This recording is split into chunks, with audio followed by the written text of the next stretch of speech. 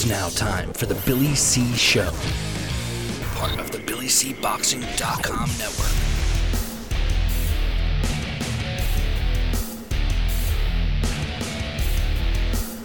And we're coming to you live from the Billy C. Studios in Lake George, New York. I'm Bill Calogero, and it's time for the Billy C. Show. Good morning, good day, good evening.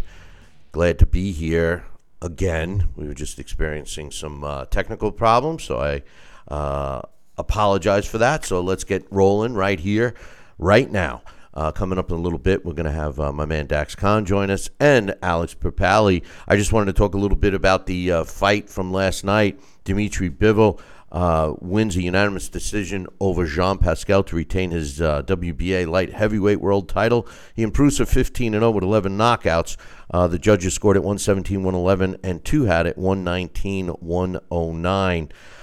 My thoughts on this fight real quickly was that everybody was expecting Dimitri Bivol to knock out Jean Pascal.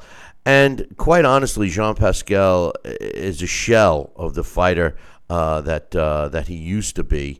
But what impressed me, Jean Pascal impressed me because he lasted. He went the 12 rounds. But what impressed me about Bivol was that he showed, for a guy that's as young as Dimitri is, and for a guy with as few professional fights as Dimitri has, he showed me a lot of poise in there. He came on when he had to. He was very accurate with his punches, but he was also cautious because the one thing you got to give Jean Pascal credit for is his awkwardness, the way he kind of dives in at you, and his punches are coming at you at all different angles. Some of them are effective, and some aren't, like his double Batman punch that he tried to throw. But all in all, I think that Bivol proved himself to be, in my opinion, the best light heavyweight out there. My man Dax Khan has been saying this since this kid hit the scene, so we'll get his thoughts a little bit later. Also on that card, in the super bantamweight division, Muro Don Akhmadaliev, and I know I murdered that name, improved to 5-0 with 4 knockouts when he stopped Isaac Zarate in the 9th round. Zarate drops to 16-3. And another heavyweight to keep an eye on, Sergey Kuzman, improved to 14-0 with 11 knockouts when he took care of Laron Mitchell, who drops to 16-2. Laron Mitchell was a up-and-coming fighter until he suffered his first loss. Now he looks like he might be a gatekeeper. I don't know, but we'll see on Laron. And also one other fight of note I wanted to mention, Denis Ledebev improved to 32-2 with 23 knockouts when he took care of Mike Wilson, who drops his first fight of his career. He drops to 19-1, 117-111, and 119-109 with the way the judges scored that one. One other announcement I want to make before we jump into this breakdown is the Errol Spence Jr. against Mikey Garcia. This fight was announced a couple of weeks ago, and I just want to say this. I love this fight. I've been reading a lot of negativity concerning this fight. Saying that Mikey Garcia should have possibly went a different route, maybe like Lomachenko type of a thing, which would have been a great fight. But you know what? I give him a lot of credit for taking this fight. And to be honest with you, not many fighters today do this type of thing. Well, they'll really challenge themselves. And I tell you, should Mikey Garcia come out victorious, I don't think that anybody can doubt this guy or give him his rightful place in the pound-for-pound rankings. Mikey Garcia seems like a fighter who's kind of forgotten. Errol Spence Jr., extremely talented fighter. Other welterweights seemingly are avoiding him. But the truth of the matter on Errol Spence Jr. is, who's he really fought besides Kell Brook? I mean, his resume doesn't jump out at you. So I think this is an intriguing fight. Spence is going to be obviously way bigger than Garcia. But Mikey Garcia, the one thing that I've always liked about this kid is that, if you throw 3 punches at him, he's going to turn around and throw 6 back at you. He is very capable and proficient at winning rounds. And at the end of the day, that's the most important thing in the sport of boxing. So we'll touch on all of this stuff quickly before I get my man Dax on. I just wanted to talk a little about the upcoming fight between Tyson Fury and Deontay Wilder. First and foremost, Tyson Fury was he's only 30 years old, by the way. He seemingly has been around for a while, but he's only 30 years old. He did take the almost 3-year layoff after beating Vladimir Klitschko. Went through some mental issues as well as some abuse issues, etc., etc., etc. He came back in June of this year with a 4th-round knockout over Zafar Sarifi, which was kind of a joke of a fight. Kissing the guy and everything else. But when that fight happened, I said, okay, Tyson Fury's on his way back. He's going to, climb the rankings again. And then immediately he gets raised highly in the rankings, computer rankings specifically, becomes a top 10 fighter. And then in August of this year, he went and beat Francisco Piata, via a 10-round decision. He wanted to go the rounds. And all of a sudden I said, okay, he'll fight another decent heavyweight, maybe an actually ranked heavyweight in somebody's division. And then lo and behold, we get the announcement that he's taking on Deontay Wilder. As far as Deontay Wilder's concerned, you guys have heard my opinions on Deontay for quite some time. The man has extreme punching power, but that's it. He hasn't demonstrated any other talent in the ring as far as I'm concerned. He has no footwork. He displayed a jab, really effective jab, I should say, one time in his career. That was his first fight when he won the title. And, obviously against Bermane Stiverne. But since then, he's been a headhunter in his fights with Artur Spitska and even Chris Arreola, for that matter, and Johan Duhaupas, Eric Molina. All those fights, he went out looking to knock his opponents out. And he was losing those fights until he knocked out his opponent. Now, he's been able to rely on his punching power throughout his career. His best fight of his career, actually, in my opinion, was his last fight against Luis Ortiz in an extremely entertaining fight. And I thought that Deontay Wilder had arrived. This was a guy that, stood in there with really his first big test, even though Luis Ortiz isn't a power puncher, but he's a very slick, athletic fighter.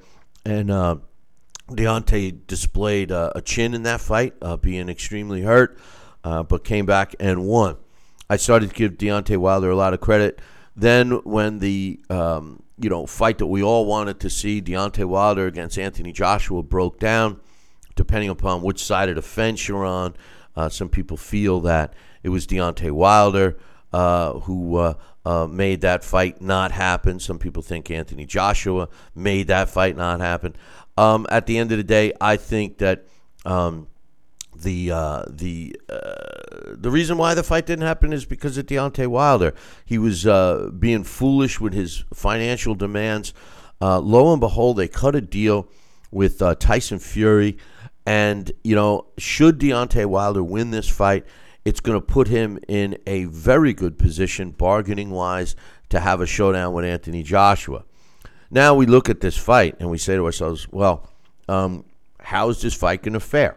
When I look at Tyson Fury, I see a fighter that really, when you look at his own resume, his biggest win was against Vladimir Klitschko. When you look through the rest of the 26 fights under his belt, who jumps out at you? Derek Chisora is just a barroom brawler, just like Joey Abel. Kevin Johnson was a good test for Tyson Fury, but again, Martin Rogan, Nevin Pikic, Vinny Matalone, all barroom brawlers that Tyson Fury was able to come out on top. I give Deontay Wilder credit for being better than all those guys, to be honest with you. The only fighter that, you look at Tyson Fury, and a lot was said, and really, in my opinion, a lot was shown to us when he fought Kevin Johnson. I'm sorry, when he fought Steve USS Cunningham. Cunningham did not win the fight, but he rocked Tyson Fury. And he showed us that Tyson Fury likes to lean on people and do all these things, especially when he has a size advantage like he has most of the time. That fight made me realize that Tyson Fury, if he gets caught, is going to go to sleep. Unfortunately, since the Cunningham fight, wins over Abel, Chisora, Christian Hammer, Klitschko, Sarifi, and Pieta all showed that he's slick enough to avoid that contact. Not that the last two fighters on his resume can punch anywhere near as hard as Deontay Wilder. But Deontay Wilder doesn't move in the ring as well. He is going to be head hunting. It's going to be interesting to see if Tyson Fury can tie him up and do all those things. So we're going to be talking about that throughout the show today. Again, I apologize for people that have hung in there during this live broadcast to wait for everything to come together. We're in the middle of an ice storm here in upstate New York, and I was surprised that we even got the ball rolling here. But listen, we're going to take a short break, and when we come back, Dax Khan will join us, so don't go anywhere. Billy C will be right back. Check out BillyCBoxing.com now, or feel the wrath of the mighty mustache. Oh, that hurts. Why are you doing that to my face? I hate you. That's BillyCBoxing.com. Consider this your warning. Now back to Billy C. Interact with the show at BillyCBoxing.com.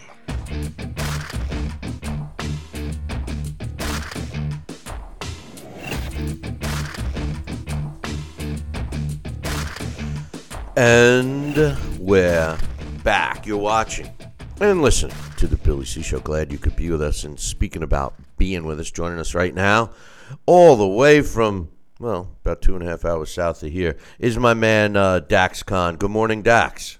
Hey, good morning. Well, good. Got some sound here. Yeah, I know, man. That was, I was like, oh, no. But before we get started talking about the Tyson Fury and Deontay Wilder fight, I wanted to get your thoughts on, and first of all, I want to compliment you because you've been high on this kid Bivol since he busted onto the scene. I mean, you were saying long before he even picked up a title that he was going to be the light heavyweight, and he certainly looked it last night. I thought that I was so impressed, Dax, because he looked like a cagey old veteran, just doing what he had to do to win. He poured it on when he had to, was safe when he had to. I mean, aside from the knockout, in my opinion, he put on a complete performance. What was your thoughts of the fight? What impresses me most about Bivol, and has from the start, is the composure. And composure and how you handle yourself inside that ring is something that it separates a very good fighter to a great fighter. Take Muhammad Ali, for example. His composure, the ability to stick with his game plan, whether or not he was under fire on the ropes. Let's use his fight against George Foreman, for example, or his fight against Joe Frazier when he was dropped for the first time down in Madison Square Garden, how he got up and he just continued and stuck with his game plan. And you see that with Bivol, who is a fighter, with far less experience, of course, but he never changes his game plan. He waits for that knockout to come, and he sticks with what he's going to do. He has tunnel vision. He has a high guard. He mixes up his combinations well, and he knows that he's a light heavyweight, a fighter that knows his limitations and uses his other quality, his other natural gifts to compensate for that is what really brings him to the next level, in my opinion. And that's what we seen last night with Jean Pascal, and we also seen that in the fight with Isaac Chilemba. the down part about it is Bivol has scored some sensational knockouts, but because that happens to fans, Bill, it becomes sort of unfair. They expect that to happen every time. That's what happened with Gennady Golovkin, and a lot of guys waited him out. But the problem with Dimitri Bivol is Dimitri Bivol's only 27 years old. You're not going to wait him out, and he's already talking about moving down to a weight class that's comfortable for him. And I feel bad for any 168-pound fighter who has to step in the ring with this kid, because that's when you'll really see the power. When I heard that, I was actually pleasantly surprised, because I think he's dominating at 175, but I think at 168, I don't see a guy that could beat him. I mean, he does look small as a light heavyweight. At least he did against Pascal. And Pascal, let's be real, Pascal is nothing like he was 10 years ago. But I thought he put on a good display. He could have laid down in that fight, and he didn't. No, absolutely. But he's fighting Bivol. I know he's doing what we always criticize, is learning on the job, so to speak. But he's learning on the job against very good guys. He's not fighting, nobodies that you've never heard of. He's fighting whoever's available, because the other champions right now either are not going to fight him, or they already have something set up. We know that Adonis Stevenson next week is going to fight Alexander Vodzik. So, Dimitri Bivol is doing what Dimitri Bivol needs to do.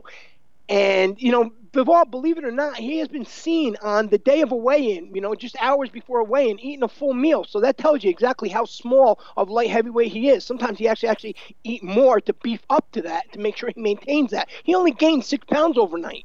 Yeah, no, it shows you that, but at least by today's standards, he's fighting out of a weight class, even though we're always complaining that these guys dry out so much that they're fighting out of a weight class the night of the fight. So it's a strange. And that's a bonus, though, and that's another bonus. That's smart, Bill. He's fighting where he's not draining his body, and so it totally eliminates a lot of things when you're that smart. And even if he fights at 168 pounds and he gains that 10 to 12 pounds overnight, again, he's not fighting out of his weight class, and he's going to carry that power with him. So Dimitri Bivol, in my opinion, he's going to end up doing, I don't say he's going to be the top pound-for-pound fighter in the sport, but I think at the rate he's going, he's going to reach that goal of at least hitting the top 10 within the next couple of years.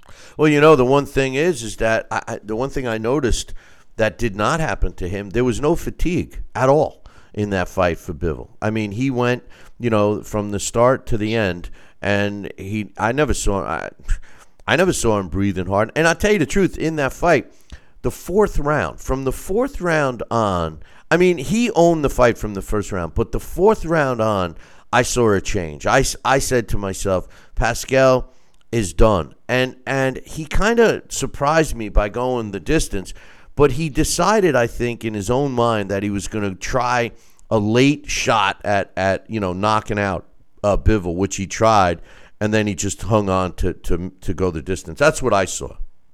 Yeah, and that was his only chance. He realized that he was outgunned. Jean Pascal, a few years ago, when his skill set had eroded, not that he's a totally shot fighter, but a few years ago when he was still towards the top of his physical peak, I believe it would have ended the same way. Dimitri Bivol is a guy that goes out there. He's a complete fighter. He's not a puncher like Kovalev, who could box, but his power was his bread and butter. Dimitri Bivol is a boxer, and, the power that he has that comes with it just happens to be a little bit of a bonus, into his overall skill set. And that's what separates him from the other guys, in my opinion, right now. And again, the composure. He never gets rattled, and that's why he doesn't get tired. Guys get tired because they get too overexcited. He knows how to compose himself, almost as if somebody who you tell him, take a deep breath, just compose yourself.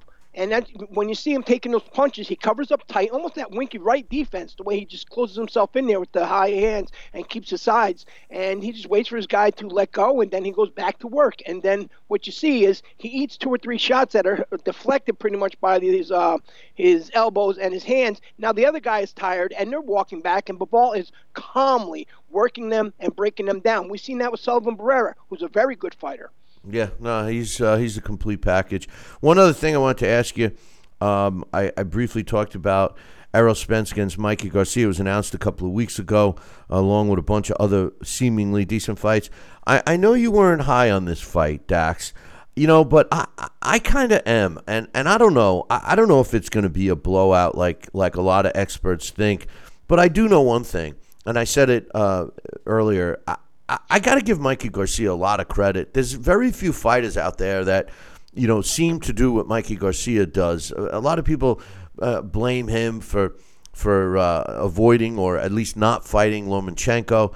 But by moving up in weight and fighting a guy like Errol Spence, who many believe is the best welterweight out there, and who many believe is going to actually move, he's big enough to move up to junior middleweight, I give Garcia a lot of credit. And quite honestly, Errol Spence Jr., although he shows a lot of talent, his biggest win was against Kell Brook. What's your thoughts on that fight? Well, of course, you have to love the fact that Mikey Garcia chased Errol Spence. Yeah, I know he had those few fights at 140 pounds, and he did win a title. But Mikey Garcia is literally jumping over a division from 135 to 147. And when you consider the fact how much Errol Spence blows up overnight, Mikey Garcia is going to be in there with a middleweight, and Mikey Garcia is probably going to weigh just slightly over the 147 limit. Now, Mikey Garcia, he's a guy that is versatile. Whether or not he can handle the Errol Spence power, not that Mikey Garcia has ever demonstrated a bad chin, is going to be the only question, the only downfall on that.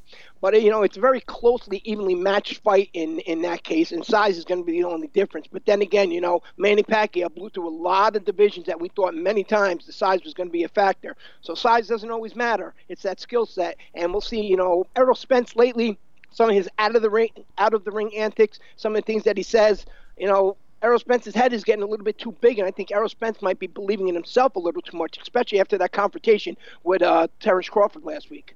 The thing about Garcia is that he lets his hands go, and they usually come in with a game plan. He's robotic at times, and I don't know. They obviously think they have a formula to beat Errol Spence. Maybe not so much knocking him out, but I don't know. I'm really interested in a fight, Dax. I know a lot of people think it's going to be a total mismatch, but I'm not so sure. I have a funny feeling about Mikey Garcia, and for some reason the kid doesn't get some of the recognition in my opinion, that he deserves for his accomplishments. He has moved up and down, and he doesn't seem to have missed a beat. And as far as Errol Spence, we all wanted those big fights. And, maybe it was unfair to him, but this is a kind of a lose-lose deal for him, because should he destroy Mikey Garcia, everybody's going to say, well, he was so much smaller, So I don't know. I think it's an intriguing fight. I'm looking forward to it. It's definitely intriguing. I'm looking forward to it as well. At minimum, it's nice to see a fighter challenging himself, willing to step out of his comfort zone and willing to say, you know what, I may take a loss, but if I'm going to take a loss, I'm going to go out there against the guy that nobody else wants to fight or nobody else is stepping into the ring with now. And, that's what makes it, a special fight. And that's, what separates Mikey Garcia from a lot of guys. And we speak about the power, referring back to Bivol, Mikey Garcia has gotten a lot of guys out of there in sensational fashion, especially when he won the WBC lightweight title, his first fight back in 2 rounds. He just blasts right through and takes that belt. But, at 140 pounds, it seems like his power wasn't really there. Yet it seemed it was there respectable enough to keep Broner and, to keep him his output at a minimal. So the power is probably not going to carry up to 147 and do any damage to Errol Spence. But I think, the power along with that combination punching will be enough to keep Errol Spence from, just trying to walk in and overpower and out-muscle Mikey Garcia. Who's going to win? I don't know, but I agree it's going to be a very good fight. You just mentioned Broner, and, of course, I know you weren't too interested in the Manny Pacquiao against Broner fight, but, I find what I find intriguing about this matchup is that it's happening. That's the most intriguing part, because, to me, Manny Pacquiao is in a lose-lose situation in this fight. He seemingly is fighting this fight once again to earn a shot at Floyd, a rematch at versus Floyd Mayweather. Who cares about Floyd Mayweather? I mean, this guy is a con man, a professional con man. And, to fight Broner is actually a dangerous fight for Manny Pacquiao. Manny Pacquiao is nowhere near his prime. And Broner's a tough guy. He's got a granite chin. He's got hand speed. He's a talented guy. He's a jerk, but he's a talented guy. I think this is a mistake for Manny Pacquiao. And quite honestly, what has Floyd done to to lay out a rule or a guideline. Realistically, that's a better choice of words. A guideline for Manny to say, okay, you beat Broner, and then I'll fight you. Should Broner beat him, will Floyd fight Broner? So I don't know, man. What's your quick thoughts on the upcoming fight between Pacquiao and Adrian Broner? This is just Manny Pacquiao not being able to say, it's time for me to go. He got a little bit overconfident with the Lucas Matisse win. He looked great, but again, Lucas Matisse was shot. Adrian Broner has been far from his best for quite a while. He's more or less reaching that opponent status, especially if he loses to Manny Pacquiao. As for Floyd Mayweather, he's retired. He's a showman. If Floyd Mayweather was going to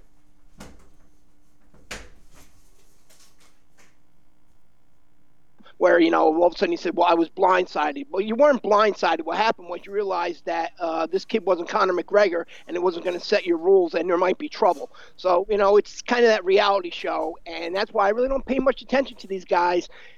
It's hard to, because they're splattered everywhere. But, come fight night, then we'll pay attention to them. Until then, it's just a lot of guys talking, different than a Kardashian. You know what the joke of Mayweather is? The guy that they were going to fight. Did you see the publicity shots before Mayweather chickened out? Mayweather was twice this kid's size. I mean, this wasn't even going to be. For anybody that doesn't see how one-sided everything Mayweather does. Forget it. I don't even. Let's talk about the upcoming heavyweight fight. It's going to be taking place. Deontay Wilder against Tyson Fury. This is an intriguing fight as well, even though I didn't think so several weeks ago, Dax. But the more I think about it now, we do see Tyson Fury is extremely serious. He's in good shape, believe it or not. Deontay Wilder's still talking about murdering him in the ring and doing all these things. The biggest mystery I have in my mind on this fight is why? Why did Tyson Fury take this fight?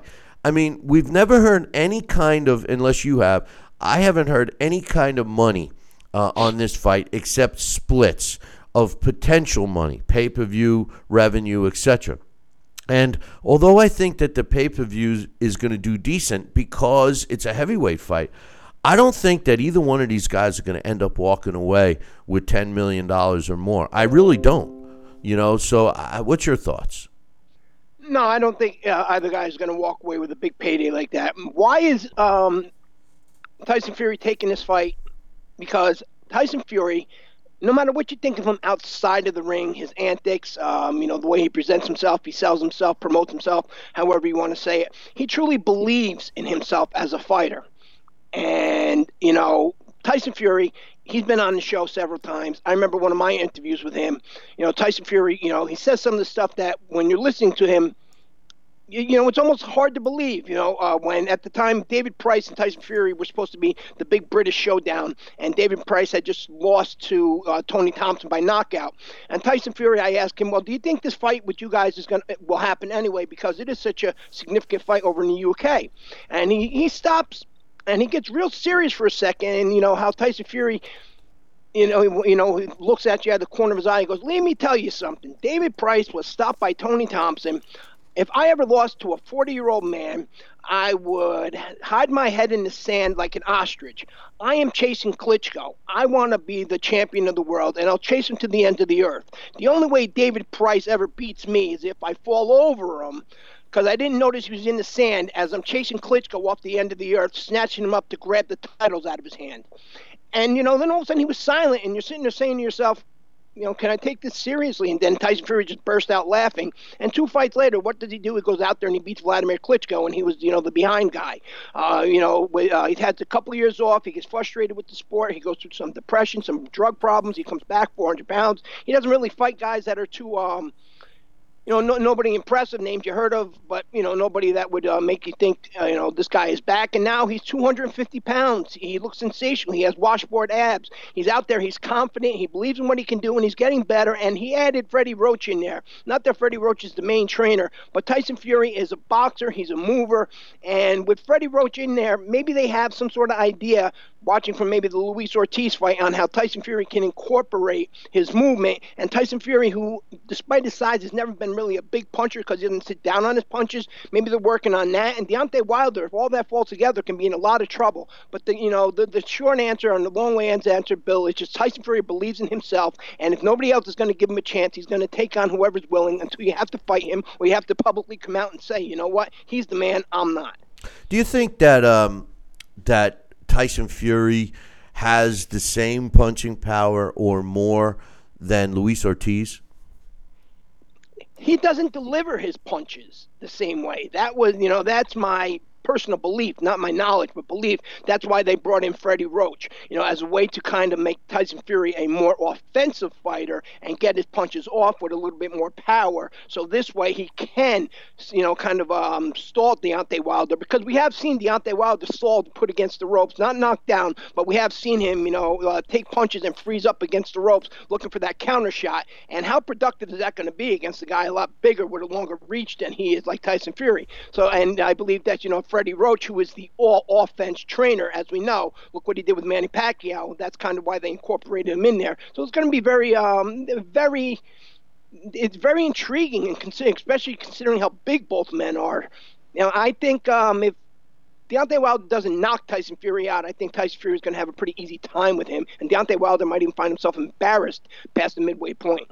The funny thing about bringing Freddie Roach in to help with his offense is that that's not Tyson Fury. I mean, Tyson Fury is a counterpuncher. He lays on you. He tires you down. He wears you out. He frustrates you, etc., etc. I don't think he's got the weapons from an offensive point of view. I've always thought for a guy his size, he lands a punch on you, you should be knocked into the following week, and it just doesn't happen. You and I both watched Steve USS Cunningham hurt him. He was in all kinds of trouble in that fight. And Deontay, his power, his strength is his power. He doesn't have movement. He doesn't do much of anything else. He's going to be coming out to knock off Tyson Fury's head. I thought that the smartest approach would be the same kind of a game plan he implemented against Vladimir Klitschko.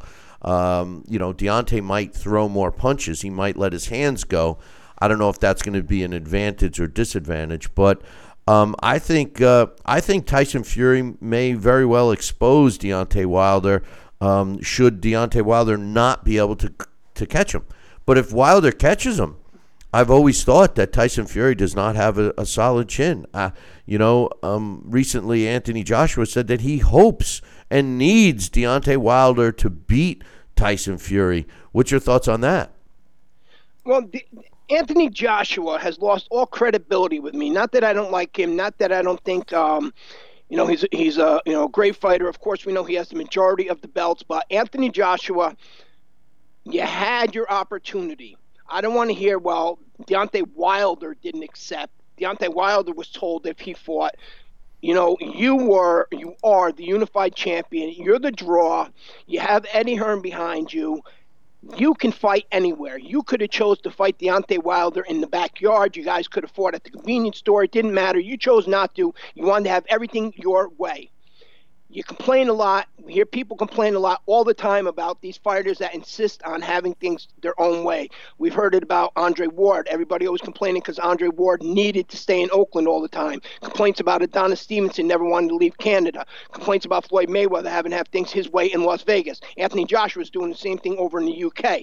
Why does Anthony Joshua want Deontay Wilder to win over Tyson Fury? Because if Tyson Fury wins and brings that WBC title back over to the UK, Tyson Fury, who already has a huge fan following, will end up fighting Anthony Joshua under any circumstances. Tyson Fury will tell him, I'll fight you for free. Then Anthony Joshua is going to be boxed into a corner, and he's going to have no choice but to fight Tyson Fury or fight Deontay Wilder. So he has no choice here on who to fight, and maybe he'd rather fight Deontay Wilder because Tyson Fury, more or less, if he goes over and that happens in the UK and he should lose, he'd never be able to show his head on the street again. And if he should win, he would still probably never be able to show his head on the street again because everything leading up, Tyson Fury would drive him so crazy that Anthony Joshua would literally consider, I need to find something else to do. And that's that mind game of Tyson Fury.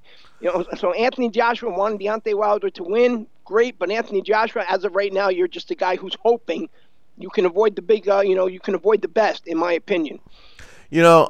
I think that the Tyson Fury fight with Anthony Joshua is there no matter what. Even if Tyson Fury loses, there'll be a big demand and a payday for both AJ and Tyson Fury. But Bill, if Tyson Fury should beat Deontay Wilder and they go over and they fight in the UK for all those titles, in my opinion, that has the potential at this point in time, considering the fan following that Joshua has, how many people have tuned into his fights, especially with the Klitschko fight, the fan following Fury has. It might be the biggest heavyweight fight of all time, and not just stature. I'm talking about in terms of views, in terms of purse generated. I believe that could happen if it works out that way. I just don't know if Anthony Joshua wants it that bad.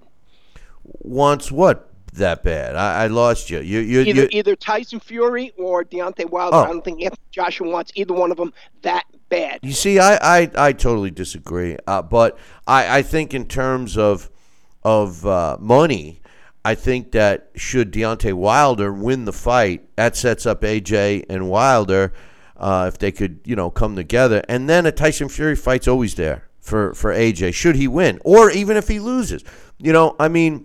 If Deontay Wilder wins and Tyson Fury loses, and it sets up a fight between AJ and Wilder beats AJ, well, you got Tyson Fury and AJ fight all of a sudden. Both have a loss, and then the winner of that fight gets a rematch with Deontay. I could see a lot of stuff, but here's one thing before we let you go. Here's one thing I thought of. What do you think of this?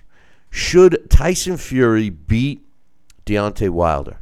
My prediction is that Deontay Wilder will sign with Eddie Hearn right after that fight. He'll get another fight, get back on track, and then he'll make more money than he's ever made in his next two fights under Eddie Hearn. That's what I think will happen. What's your thoughts?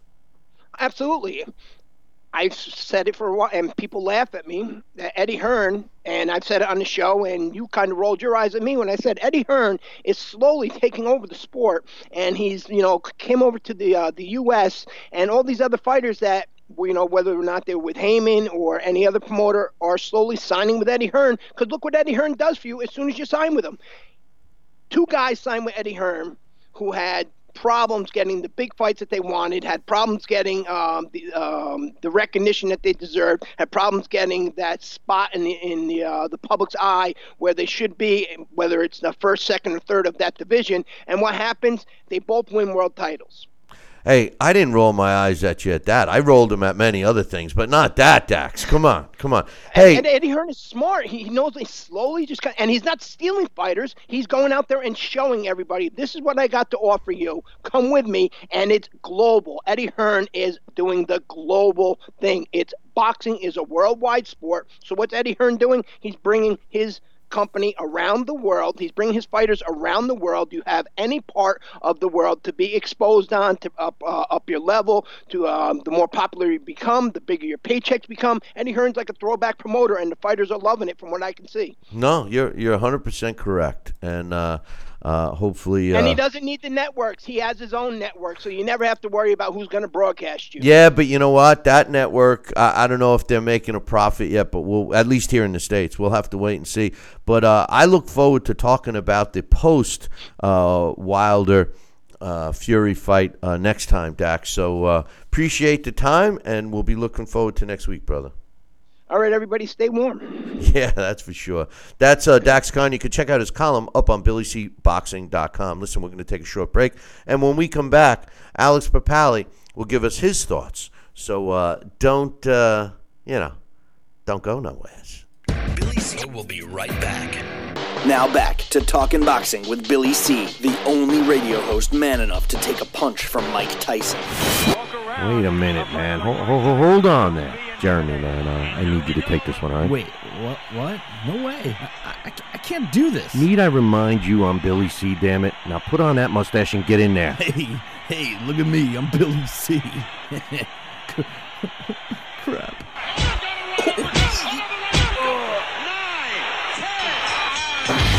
undisputed heavyweight champion of Boxing Talk Radio. It's Talkin' Boxing with Billy C.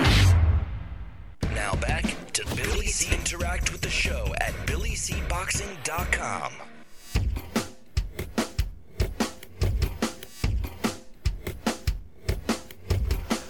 And we're back. You're watching and listening to the Billy C. Show. Glad you could be with us. You know, I hate squirrels. Yeah, I mean, I love wildlife, right? But I hate squirrels. You know, you set up a bird feeder so the birds can eat, right? It's called a bird feeder. But yet the squirrels like to come in and ruin the party, and they ruin it for everybody. And I am vowing to kill every freaking squirrel that I possibly can. And speaking of ruining the party, I think Tyson Fury is trying to ruin the party of Deontay Wilder. Joining us to get his thoughts right now is my man Alex Perpali. Good morning, Alex. Can you hear me, Alex? You see, now Alex can't hear me, but I can hear him. So we will tell him that he can't hear me. But in any event, we'll get him set here in a second because, he can't, this is a guy that's technically inclined to do things, but apparently, he's not that technical since he can't figure out his own stuff. But anyway, I talked while Alex gets his stuff together. The Manny Pacquiao fight is something that has, in my opinion, a stupid move for Manny, Broner, and everything else. So as soon as Alex can hear me, he will give me some kind of a signal, I think. But in any event, I think that Manny Pacquiao made a big mistake by taking that fight against Adrian Broner. And I think that ultimately it's going to hurt him. Now, should he beat Adrian Broner, then I think that Floyd probably won't fight him. So we will see. But I think that was a big risk for him. But anyway, talking about Deontay Wilder and Tyson Fury, I think that I'm going to take a short break. Well, I guess I'm not now because this was not planned. But my man Alex is missing the boat here with the sound, so we'll give him one more chance. But speaking of Deontay Wilder and Tyson Fury, the way this fight seems to be going, in my opinion, is simply, it's going to boil down to Deontay Wilder being able to not get frustrated. I think what Deontay Wilder has to do is box. It's I think that Tyson Fury is going to do what Tyson Fury does, and ultimately, what happens with Tyson Fury is that he frustrates his opponents. He leans on them. He makes them do things they don't really want to do, and he ultimately wins a boring fight. But anyway, hang tight. We're going to take a short break, and let me see if I can't get Alex squared away here. So, and it's totally on Alex's end, for the record. Billy C will be right back. Part of the Billy C Boxing Network. Check out BillyCBoxing.com now, or feel the wrath of the mighty mustache. Oh, that hurts. Why are you doing that to my face? I hate you. That's BillyCBoxing.com.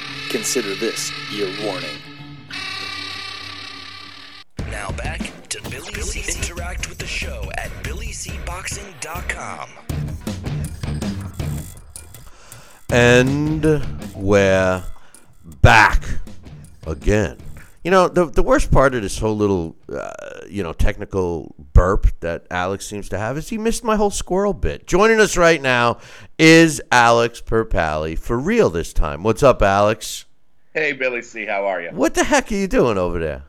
I don't know. It's weird. It seems like it's almost like I need to set the computer to know that the Yeti is there before I even go on Skype.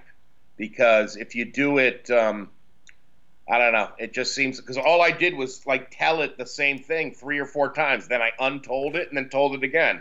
It doesn't make sense. But Put your foot down, damn it. But anyway, let's talk about the big fight since you're almost out of time now. But no, since you're screwing around with your setting. But Deontay Wilder against Tyson Fury. I've been talking about this fight. At first, like I was saying with Dax, at first I thought that it was a joke. I do believe that Deontay Wilder has freakish punching power. I do believe that Tyson Fury has a suspect chin. I also, when I look through the resumes, I see that Deontay Wilder, like I've said to everyone, the guy's never fought anyone except for Luis Ortiz. But when you look at Tyson Fury, he too hasn't fought anyone really. When you really dissect his opponents, he's been carefully moved. His biggest win was Vladimir Klitschko. So both these guys are moving into a fight against against each other with their biggest wins coming against aging fighters. And you have to go back to the basics, in my opinion. Deontay Wilder's a power puncher. Tyson Fury holds you, he frustrates you, and he wins on points decisions. How do you think this fight's going to go, Alex? I think that it's going to be very ugly. I think it's going to be frustrating, but I think it's going to be fascinating. I'm really looking forward to it quite a bit. The thing about it that, Tyson Fury is probably the most inappropriately named heavyweight ever, only because you get no clues to his style from his name. He doesn't fight like Tyson, and he doesn't fight furiously. He's a stylist, which is strange to see such a gigantic human being in that role. So this is a slugger versus stylist. I think that you're right. I think that it's weird. It's rare to have a clash between two undefeated heavyweights, both who have called themselves champion, where there's a lot of questions about both of them. And I think you're right, because neither one of them has had that really defining fight. I mean, you can't help but say Fury's was against Klitschko, but that was 3 years ago. And he's been through hell and back since then. Wilder, his biggest defining fight was the first fight against Berman Stavern, and then certainly the one that gave him all the credibility that he has now is the win over Luis Ortiz. So yeah, it is sort of strange when you have these guys with, that are both over 30, 30 and 33, where you don't have, like 4 or 5 fights to say, well, this is what we can expect. You're right. I don't think Fury has the greatest chin, but you have to hit the chin. And Fury's very good at frustrating a guy. And I think that stylistically, this is going to be an interesting and a difficult fight, a lot more difficult of a matchup for Wilder than people think it is. I don't think he's going to blow through him. But I do think Wilder will probably catch him before the end of the fight. The question is, what does he do when he gets frustrated? And first of all, I right now my thought is that Wilder is going to knock him out. But there's something in this fight that a lot of people, and I've said this many times on this show concerning the Klitschko brothers, and it's something that was obvious to me, and then when I started talking about it, people kept coming up to me, and saying, you were right. I never thought of it that way. And what it was that, when the Klitschko brothers hit the scene in the beginning of their careers, they had trouble with small fighters, and they became proficient at changing their styles. If you look at video, you'll see they both started learning how to punch downward to get the maximum power and so on and so forth. And for a whole basically years after years, they were fighting smaller guys, and lo and behold, now all of a sudden the heavyweight division is guys the same size, and they had to reinvent themselves, and they had a couple of little bumps in the road. Well, Deontay Wilder has yet to fight a guy the same size as him or bigger. This is going to be the first time he steps in the ring with someone who's talented. I'm sure they're getting sparring partners in there that are big, but this is the first time he's stepping in the ring with a talented fighter who's actually bigger than him. And I think that that is more of an issue than people seem to talk about or even think of. And I think that that is one of Tyson Fury's, in addition to his frustrating style, I think that that is one of the biggest pros that he has going for him moving into this fight, because I don't think that you can really get the feel of fighting a bigger guy in sparring, especially if the bigger guys than Deontay Wilder are hard to find, especially talented ones. What's your thoughts on that analogy that Deontay Wilder has a disadvantage because he's never really fought a good, bigger fighter than himself? Oh, I think you're absolutely right. I think that's going to be the big thing. I think that was the big thing that that Fury brought to the table that threw Klitschko for a loop. You're not used to seeing a man that big.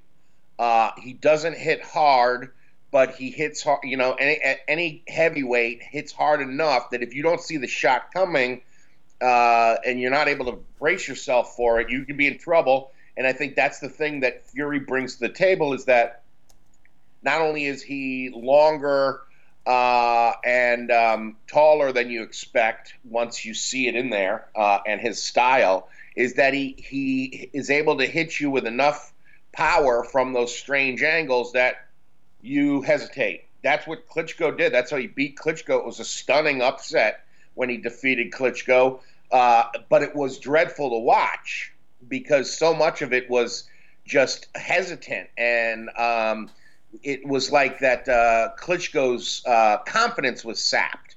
That's the thing that's interesting here. Both these guys are just spewing with confidence. So how long does it take Wilder to get frustrated if he has a hard time getting his power to the target, which we know he will because he fights and swings so wildly now.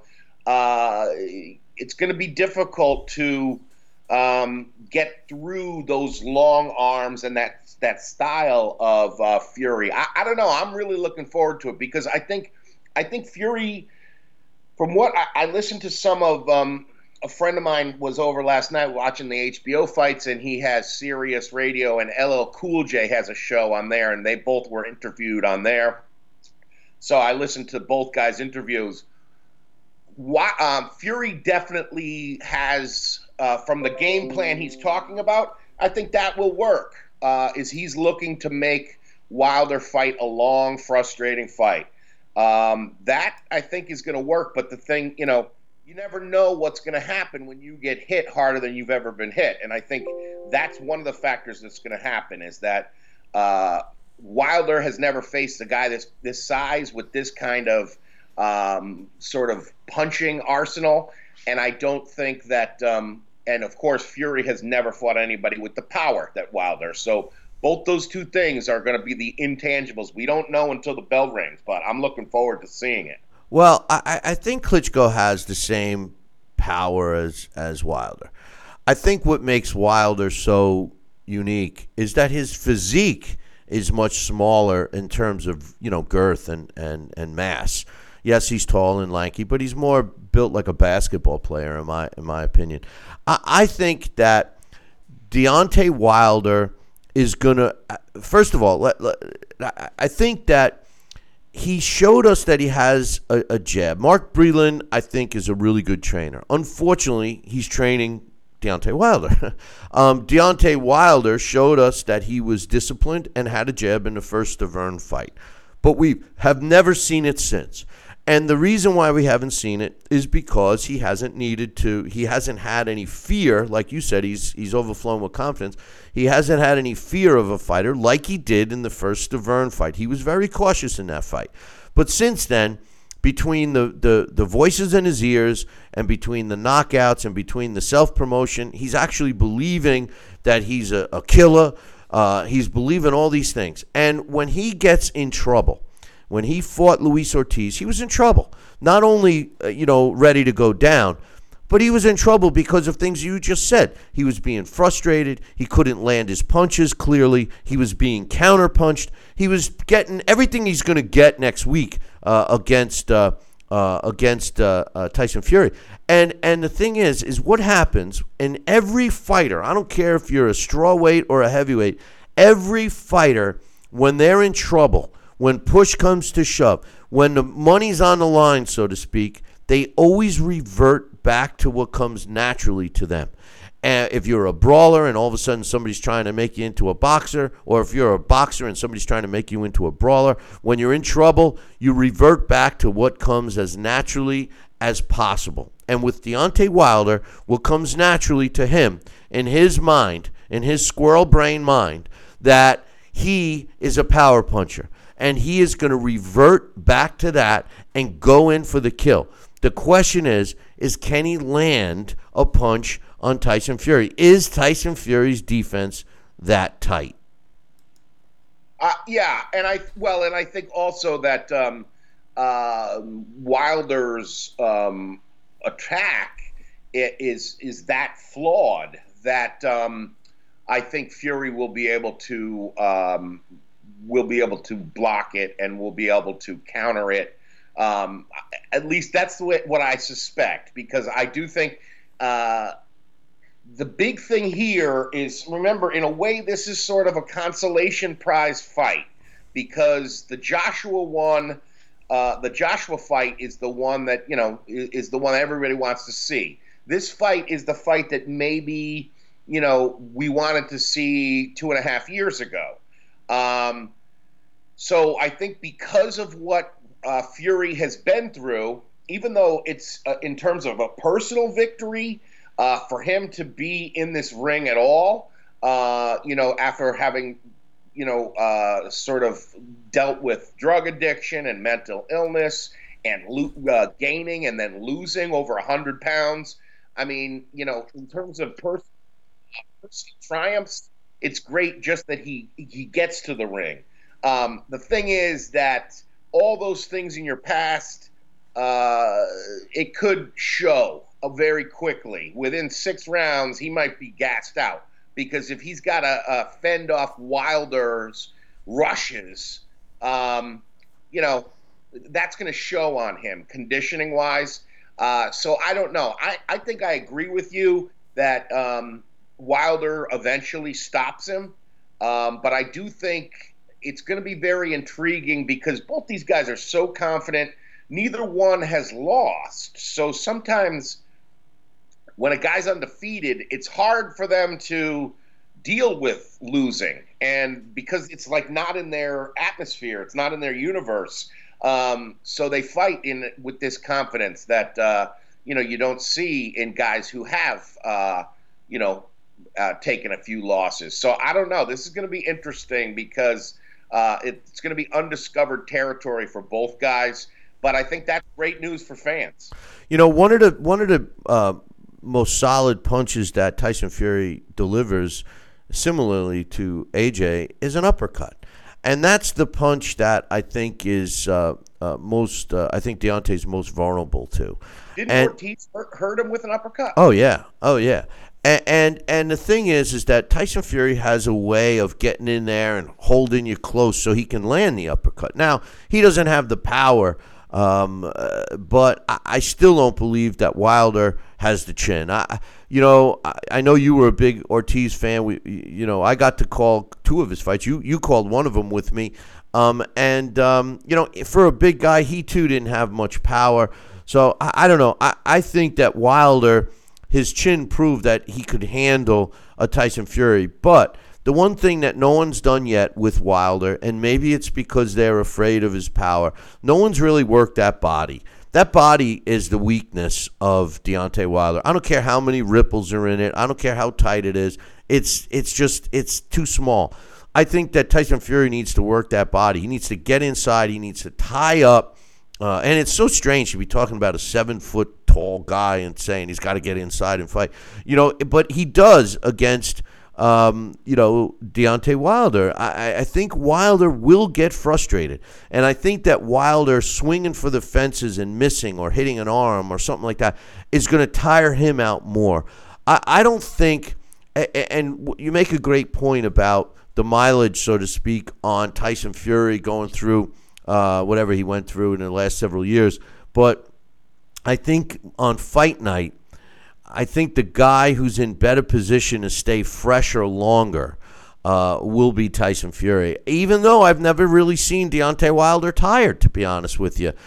He's in incredible shape all the time, but he's never had a 250-pounder leaning on him and holding him and tucking his arms under his and stuff like that. I think it's gonna affect Wilder. Wilder might start getting lippy.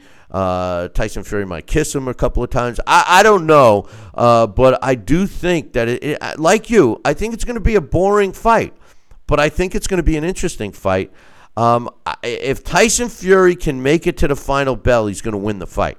That's what I think, but I don't think that that's going to happen. I have a feeling Deontay Wilder is going to knock him out. I'm rooting for Tyson Fury, but I have a feeling Deontay Wilder will knock him out, and then we're going to have a major problem on our hands because Deontay Wilder is actually going to believe that he's the best heavyweight on the planet. And I'm sorry, Anthony Joshua is the best heavyweight out there. I'm pretty sure Deontay Wilder believes it already, but you're right. I think that a lot more people will believe it along with him. But yeah, it's stunning to me the way he talks about himself. Well, I guess it should. It's not stunning. I mean, that's what fighters should do: is talk about themselves being, unbeatable, whatever. But he has no problem with confidence. That's for sure. If he stops Tyson Fury in a similar fashion to what he did with Ortiz, I'd be impressed.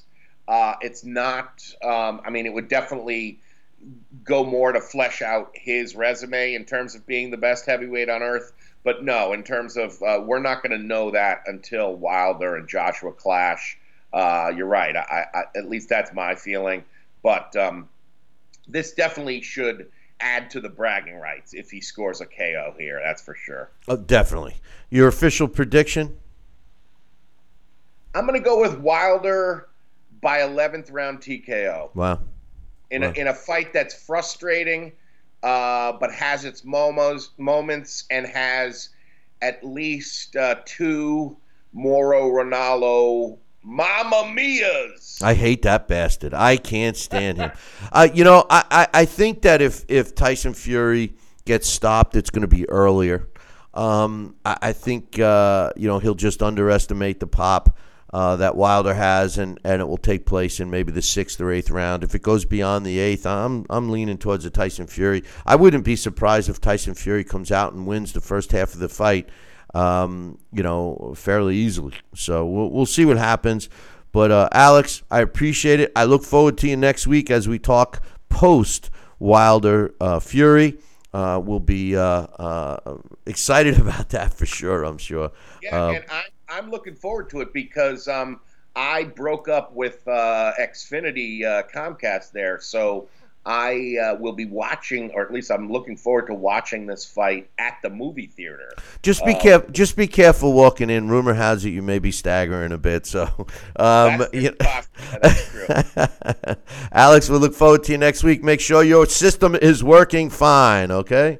Will do. Take care, Billy C. All right, my man. That's Alex Papali. You will catch him and myself and DaxCon next week.